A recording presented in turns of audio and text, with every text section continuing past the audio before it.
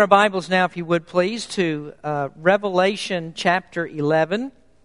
And once you've found that, you might want to put your finger over in Exodus chapter 25. We're not going to read much from there, but I'm going to be referring to it in a few minutes.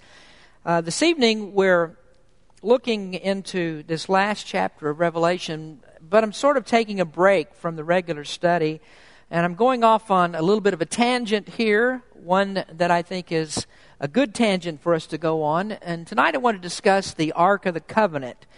It's been over 4 years since we had a study on the tabernacle, and we came to this very unique piece of furniture that was placed into the tabernacle, which was a very significant part of Israel's history and Israel's worship. The Ark of the Covenant, like all of the parts of the tabernacle, were patterned after heavenly things. And as we look into this 11th chapter, John was able to see into heaven and to see that ark that was there, which was actually the pattern for the ones that were made here on the earth. So I want to take a little bit of the break in the study here to preach about the symbolism of this ark. Now, if you have a better idea of what Jesus has done for us and about the person and the work of Jesus Christ, there's simply no better place than you can go than to the tabernacle. Everything that was put in it, one way or another, spoke about Christ and His redemptive work. And so again, when heaven was opened up, as we see here in this 11th chapter, John was able to look into heaven and see that ark that was the pattern for the one that was made by Moses. Now, we're going to read just this one verse for our text tonight in Revelation chapter 11, verse number 19. If you'd stand with me, please. And this evening we're going to discuss the symbolism of the Ark of the Covenant. Verse 19 of Revelation 11, "And the temple of God was opened in heaven, and there was seen in His temple the ark of His testament, and there were lightnings and voices and thunderings and an earthquake and great hail." Let us pray. Heavenly Father, we thank You for another opportunity that we have to look into Your Word tonight. And what a magnificent subject that we have before us this evening, the Ark of the Covenant that speaks of Jesus Christ. Bless us in this message tonight. In Jesus' name we pray. Amen. You may be seated. The Scripture says, "And the temple of God was opened in heaven, and there was seen in His temple the ark of His testament." Now, for the past few messages, we've been discussing a synopsis of the final chapters of Revelation. We've reached the midpoint of the book, and what we find here in verses 15 through 19 in this chapter is the story of how Christ will redeem the earth. Now, the progression of the story has actually stopped, and God allows the saints that are going through the tribulation period a brief time of rest so they can look up here and see what's going to happen. God lets them know that He's still in control, that He is going to redeem this world from the curse, and He's just giving these tribulation saints a time of rest and a time to regather themselves and to look forward to that great hope. So God is going to take control. He's in control, but He shows the people how He's going to break the power of Satan, break the power of the Antichrist, and all of those evil angels and everyone who stands against Him. Now, in the end of the 11th chapter, we read these words, "And the temple of God was opened in heaven." Last week we had the opportunity to talk about that temple. The temple is the place of God's dwelling. It's a place of communion of God with His people. And it's very important that we understand that all of heaven, as John looks into it, all of heaven is God's temple. It's not localized to a street address. It's not one particular place on one of the golden corridors in heaven. But all of heaven is God's temple and God's throne. The temple in heaven served as a blueprint for the tabernacle that Moses made in the wilderness. And so when the children of Israel were crossing the desert and they were on the way to the promised land, God gave them laws to live by. He gave them a special system of worship, and He said, "You can't alter this." It was very precise. Everything had to be exactly like God said it should be. And this worship of God was encapsulated in this place that was called the tabernacle.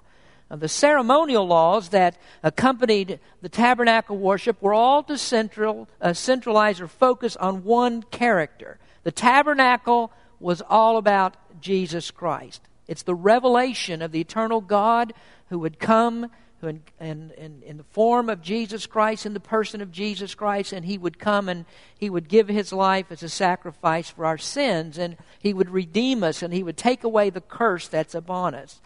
So everything that was put into the tabernacle somehow related to the person and the work of Christ. This evening, I don't have time to go into the details of the tabernacle. I wish that we could just take time to do that. If we did, we'd sit here for 7 months, because that's how long it took us last time to really look at all the things that were there. But I can tell you just very briefly about some of the things that you would see when you went into the tabernacle. If you approached the tabernacle from the outside, the first thing that you would see was a white linen fence that surrounded the entire structure.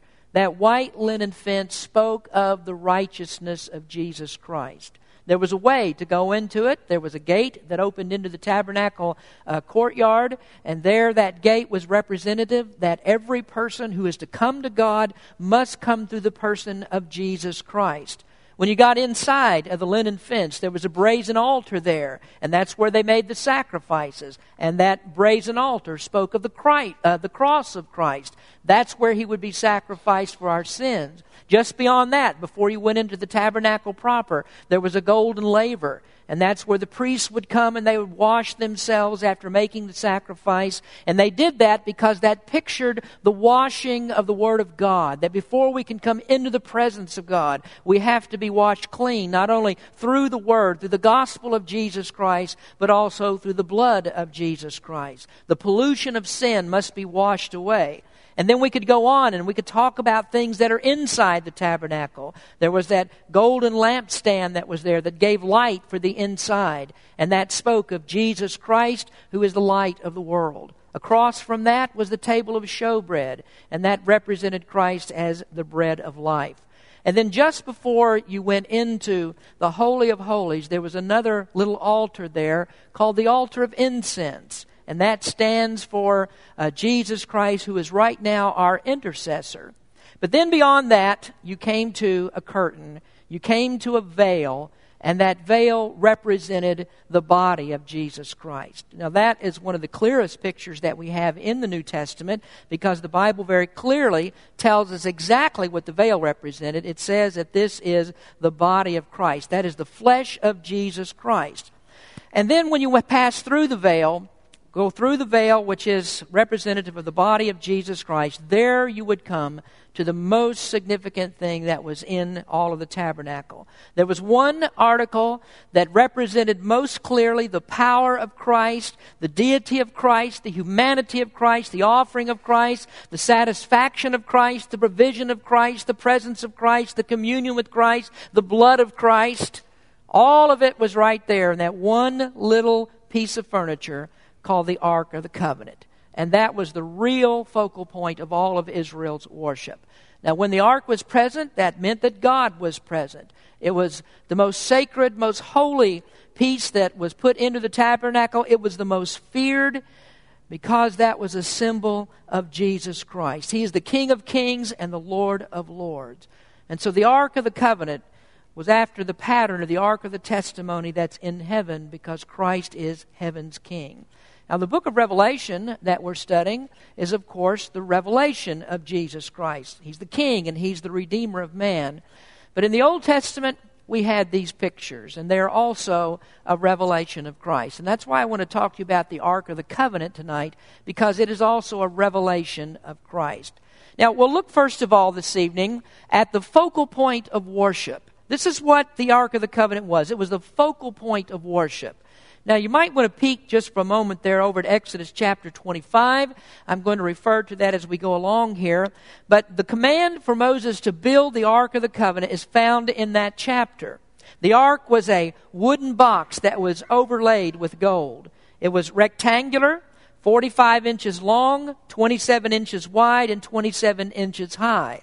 The wood that they used to build that ark is representative of the humanity of Christ. The gold that overlaid it is representative of His deity. And of course, that teaches us that Jesus was both God and man. And so that's pictured in the materials that they used to build this ark. Now, the ark is the focal point because it represents Christ as a person. And that's what we need to know most about Jesus, and that is who He is as a person. He's not just an object of worship. He's not an icon. He is a person. He's not a half-naked man hanging on a crucifix. Jesus Christ is a person. And He is the most important person that you could ever know. Because the Scriptures show us that if you don't know Him, your life on this earth is nothing. Your life is futile. It's hopeless. And worse than that, the Bible even says that you're doomed and damned without Him. Now, He is so important, so vitally important, but there's a lot of false information about Him. Many people only see Christ or Jesus as a human. They know that He did good things, and they know that He was a good man. No one today seriously doubts the existence of Jesus, but the thing that they really don't know about Him is they don't know Him as God. They don't know Him as the only one who can save them from their sins and the only one who can save them from an everlasting hell. And so God makes Jesus the focal point because only through Him do we have access to the Father and to eternal life. And so in this most holy place, the Holy of Holies that was in the tabernacle, there you would find God's most important article, and that was the Ark of the Covenant. Now the priest would go behind the veil.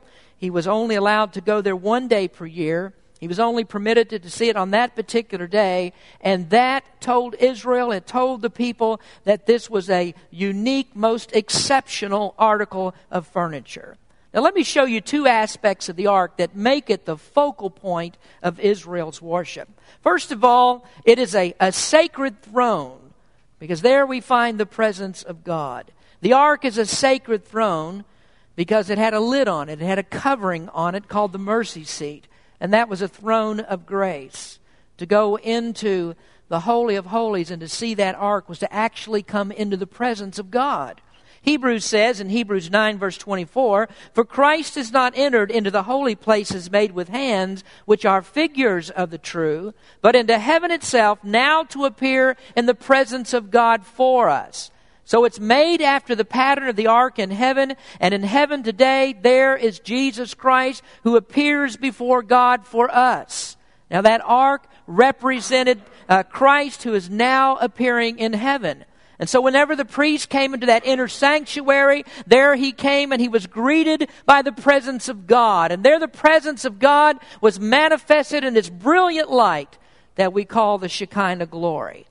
Now, the word Shekinah is not actually in the Bible, but it's a transliteration of a Hebrew word that means that which dwells. And so Shekinah is a word that describes God's presence. And I believe that that is one of the most meaningful aspects of the ark, and that is to know God's presence. When you are in God's presence, there's always safety. There's always protection. When you come to God through Christ, you have a personal guarantee of your safety and security. In fact, Scripture promises that. When you receive Christ as your Savior, you're eternally saved. You can never be separated from the love of God. Now, in the Bible, we actually find that there are 3 arks that were made, and not surprisingly, each of these arks represents safety. Now, you know what the first ark is? That's Noah's ark. In Noah's ark, there were 8 members of Noah's family that were saved. They were kept safe and protected from the waters of the flood. When Noah was building that ark, God told him to seal the ark with pitch. And that's an interesting word in the Old Testament because it's a word that comes from the same word as atonement. And so what it represents then is security, safety in Christ. No storms, no water, nothing could penetrate that ark. The inhabitants were protected. And so Noah, as a righteous man, was protected from God's wrath. And that's the same thing that we find in Christ. The second ark that was made was the ark of Moses. And this is when Moses' mother made an ark of bulrushes. And you remember that she placed Moses into that ark, and that protected him from Pharaoh's judgment. Pharaoh had decreed that all the male babies in Israel would be killed. And so, in order to protect Moses, his mother put him into that little ark and set him adrift on the Nile River. But Moses was safe. Now, what had she done? Well, she had also sealed that little ark with pitch, and that was God's protection. So it was waterproof. So there was safety in that ark, and that represented Christ. And then the subject that we have tonight in Exodus, and also what we're reading in Revelation, God commanded an ark to be built. And this was the Ark of the Covenant. And that speaks of safety because that's the place where God is. The presence of God is there. And so there's nothing that we could ever fear when we're in God's presence. So we say that about it. The ark is a sacred throne of God's presence. And then the ark was also put into a secret room. And that tells us about the secrecy of the plan of God. There was an element of mystery about the ark. No one could see behind the veil. Whenever the ark was transported from place to place, Israel knew that there was something very special about it. They weren't allowed to see it because it was covered up. And they carried it from different places, place to place, but they were never permitted to touch it. Never were they permitted to peer inside of the ark. And certainly, as we've already said, they weren't able to enter into the tabernacle to see it. So there was secrecy in the ark. And what that shows us is the fullness of the glory of Christ is hidden by His humanity. There's only rare glimpses that I've ever seen of the glory of Christ and the glory of the Father. All that we know about the Father, the Word of God tells us, must come through the revelation of the humanity of Jesus Christ. Until the way is completely opened up, until we come into the presence of God, as long as there is a veil there, as long as we're hidden from God in that way, we're not going to be able to see the glory of God. Now again, that veil that was in the tabernacle typified the flesh of Christ. And when the veil is removed, when the veil was torn in two, when Christ was crucified and the way to the Holy of Holies was opened up, that symbolized that the way to God is open. But until then, the glory of God and the purpose of God, the plan of God actually remains secret. Now, as we look into the Old Testament, we find that the plan of God or the plan of salvation was just a shadow. There were some things that they understood about it, but they didn't have a complete understanding of the same things that we know today. And so the mystery was veiled until Christ came. Here's what Paul wrote in Romans chapter 16. He said, "Now to Him that is of power to establish you according to my gospel and the preaching of Jesus Christ, according to the revelation of the mystery, which was kept secret since the world began." And that mystery of God that was secret from the very beginning has now been revealed in Christ. Now, wonderfully, what we see in the book of Revelation is no longer a mystery. The ark is not hidden there. It's opened up because now Christ has made a clear, unobstructed path to the Father. A once-for-all sacrifice had to be made. And when that was made, when the way was opened, when we saw Christ as the way, then that's when John is able to see the ark. Christ opens up the way. Just as the Scripture says, as Jesus said Himself, He is the way, the truth, and the life. So now we have a revelation of God's plans and purposes. They become clearer and clearer as we go through the book of Revelation because there we see the method of God's lifting the curse from the entire world and reclaiming the world as His own. And John is able to see all that revelation in this book that God gave him. Now, secondly, we want to look at the ark as the figure of worship. If the ark represents the Son of God, if this is Jesus, then Jesus, or this ark rather, must be a figure of true worship. Now, the high priest recognized, as did Israel, that what was behind that veil was so sacred and so holy that it could be nothing other than a representation of Jehovah God. Now, there was something about that was to be valued because it was not like anything that they'd ever seen or heard about. And wouldn't you say that Jesus is like nothing you've ever seen or heard about? He's incomparable. Now, first we see that Jesus is incorruptible in His humanity. The instructions for making the ark are given in Exodus chapter 25. In verse number 10 it says, "And thou shalt make an ark of shittim wood." Now this particular wood was a wood that grew in the desert, and it was known for its hardness and its durability. God had Israel make that or use that particular wood because it would represent the incorruptible nature of Christ's humanity. Christ withstood God's test. God put Him on the proving ground of flesh. He gave Him a human nature, and He brought Him under the severest of trials. He was tried by Satan under the worst of conditions, and after being tested and tried, Jesus came out unscathed. He never yielded to any temptation of sin. Now, even lost, unconverted men could see that there was nothing wrong in Jesus. If you remember at his crucifixion, Pilate said, "I find no fault in him." And the only way that they could ever accuse him was to bring false accusers, to bring liars, to testify and tell all these different kinds of lies about him. Now, that hard desert wood that was used said that Christ would withstand all of the tests and he would not fail. Now, just for a moment, I want to look here at this desert wood and see how symbolic that it was. This is the same plant that's spoken of in Isaiah chapter 53. There the scripture says, "For he shall grow up before him as a tender plant, and as a root out of a dry ground. He hath no form nor comeliness, and when men shall see him, there is no beauty that we should desire him." Now this shittim tree was a tree that would thrive. It could grow in a desert, barren land. And when Christ came, he came into a dry, barren land, a land that was devoid of the Spirit. But do you remember what happened when Jesus sat on that well, on the edge of the well in John chapter 4? When the woman came to draw water, he told her that he could give her water, that if she would drink of it, she would never thirst again. Then also this tree had long thorns on it. And is it any coincidence that we read about the crucifixion of Christ and it talks about the crown of thorns that was placed upon his brow? It was also a tree that when you pierced the bark, there was a healing gum that came out of it. They used that for medicinal purposes. And what happened when Jesus Christ was pierced?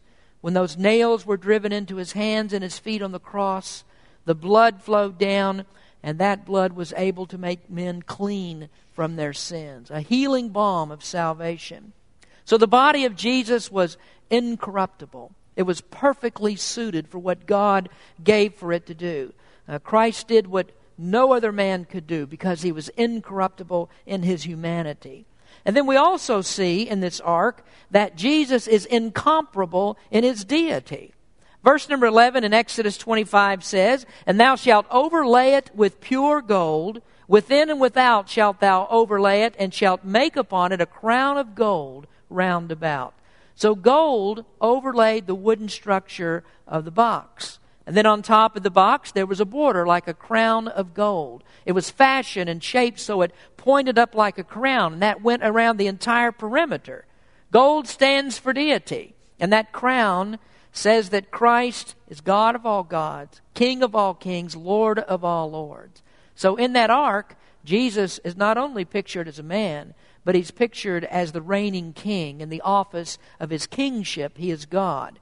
Now, how appropriate is it that when we come to the book of Revelation, there we see Christ in his kingship. We see the coronation of Christ. Now, I believe that there's a very interesting part of the ark that's really not often discussed. And we find this in the 13th verse of Revelation 25. It says, "And thou shalt make staves of shittim wood, and overlay them with gold. And thou shalt put the staves into the rings by the sides of the ark, that the ark may be borne with them. The staves shall be in the rings of the ark, they shall not be taken from it." Those staves were used to transport the ark, and you'll notice that when the ark was in the Holy of Holies, when it wasn't even being moved, that those staves were to remain in the rings. They weren't to be taken out, they were always there. Now those staves represented that as long as Israel was traveling, as long as Canaan was to be completely possessed, there would be battles to be fought, and enemies needed to be conquered. And throughout all of those battles, God would always be with them. The staves remained in those rings for another 450 years. They were there until Solomon built the temple. And at that time, Israel's enemies had been subdued. And so when God allowed the temple to be built, they brought all the furnishings of the tabernacle into that temple when it was completed. Now, if you'll turn over just a few pages to the book of 1 Kings chapter 8, I want to read something here. And this tells us what happened when the Ark of the Covenant was brought into the temple.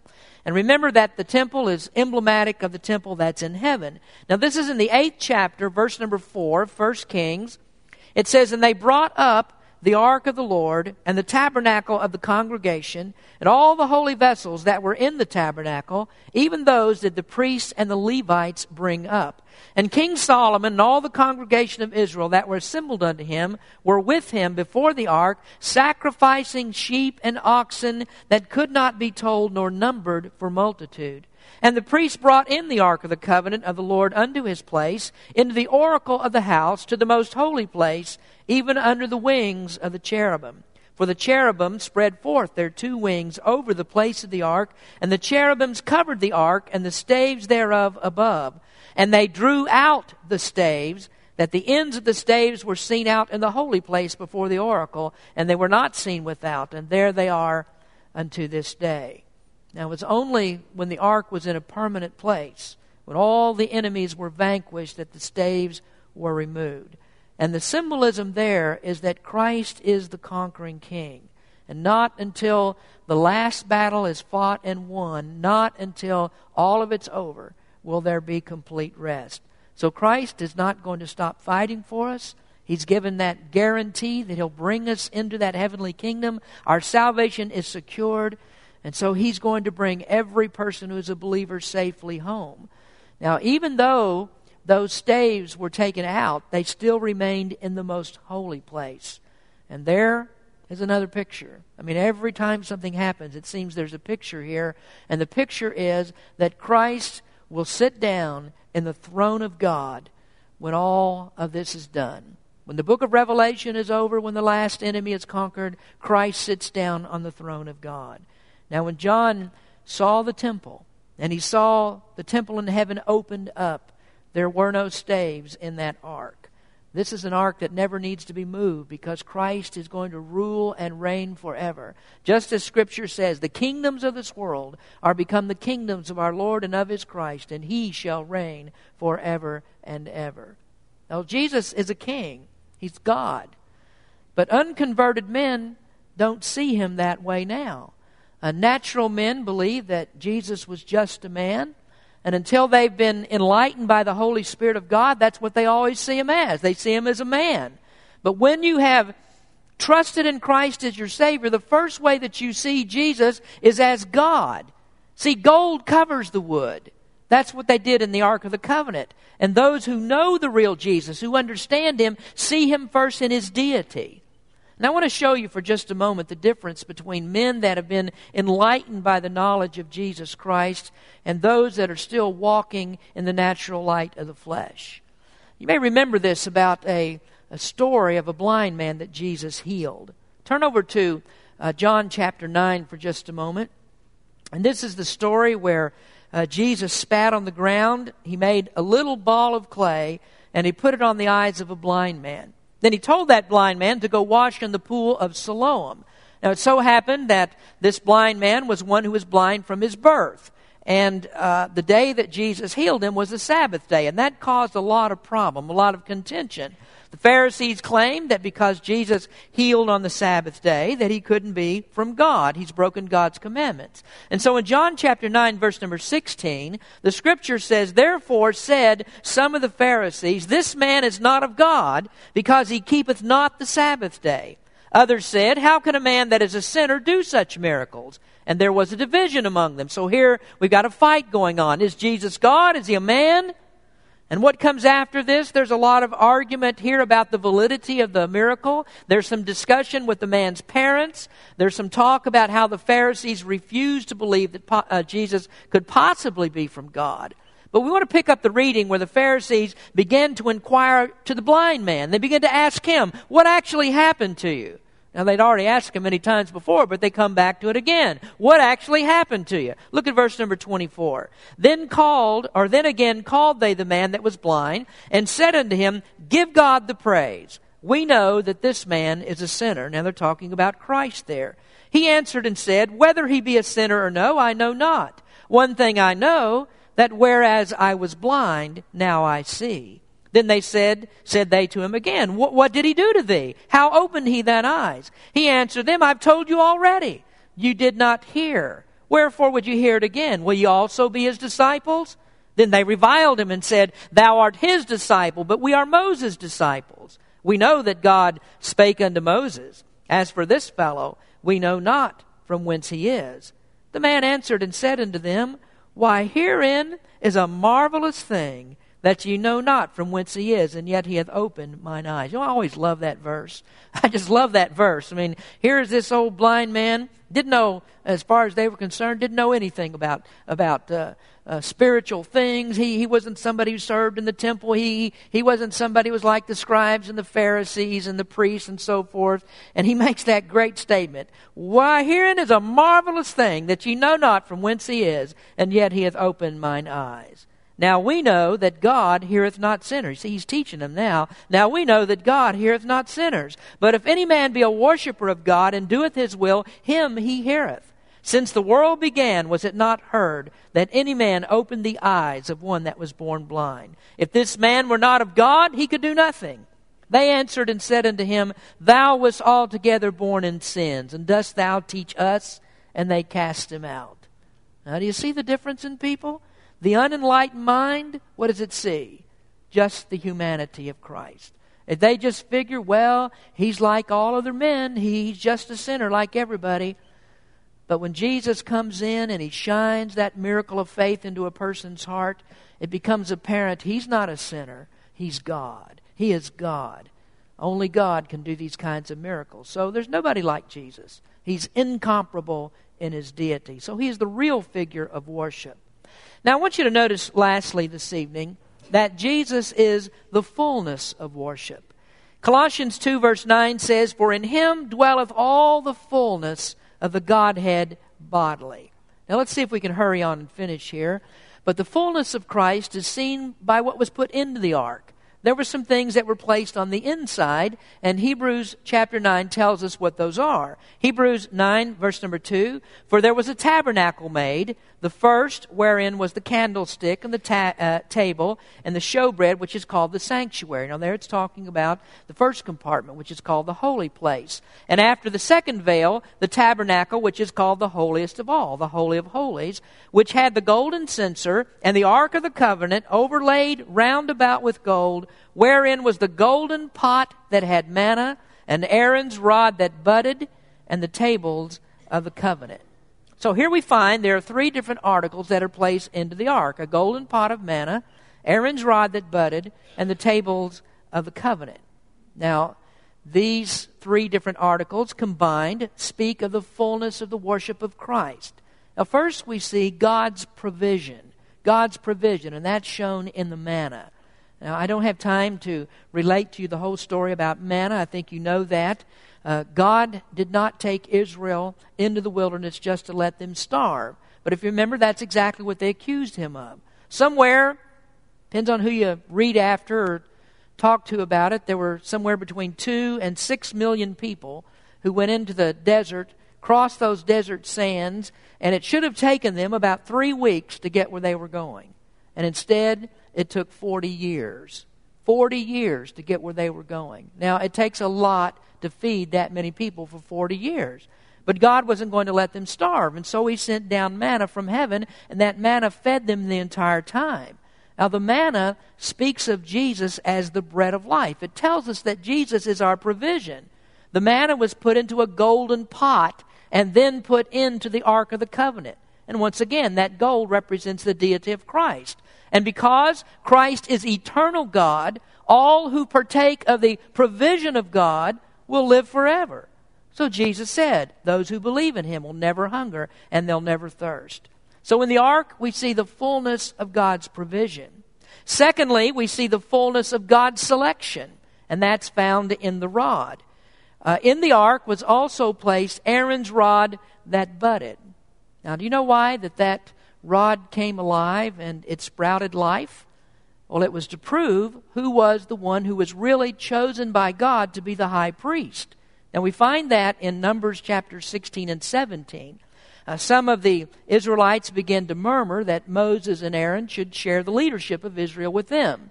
They didn't think that Moses was the anointed of God, and so they told Moses, well, you need to let us have some of the leadership of the people. And they just thought that Moses had assumed the leadership on his own. So Moses said, well, fellows, let's have a test over this, and let's see who is it that God has chosen. He said, you guys, all of you, you come tomorrow and you bring a censer with you and you put fire into that censer and you burn it before God. And then God's going to show us which of us is chosen. So there were 250 of them that brought their censers, and they brought those to Moses. And Moses and Aaron brought theirs. They all gathered together. And in this part of the story, the end of that part of the story, is that the earth opened up and it swallowed all 250 of those men.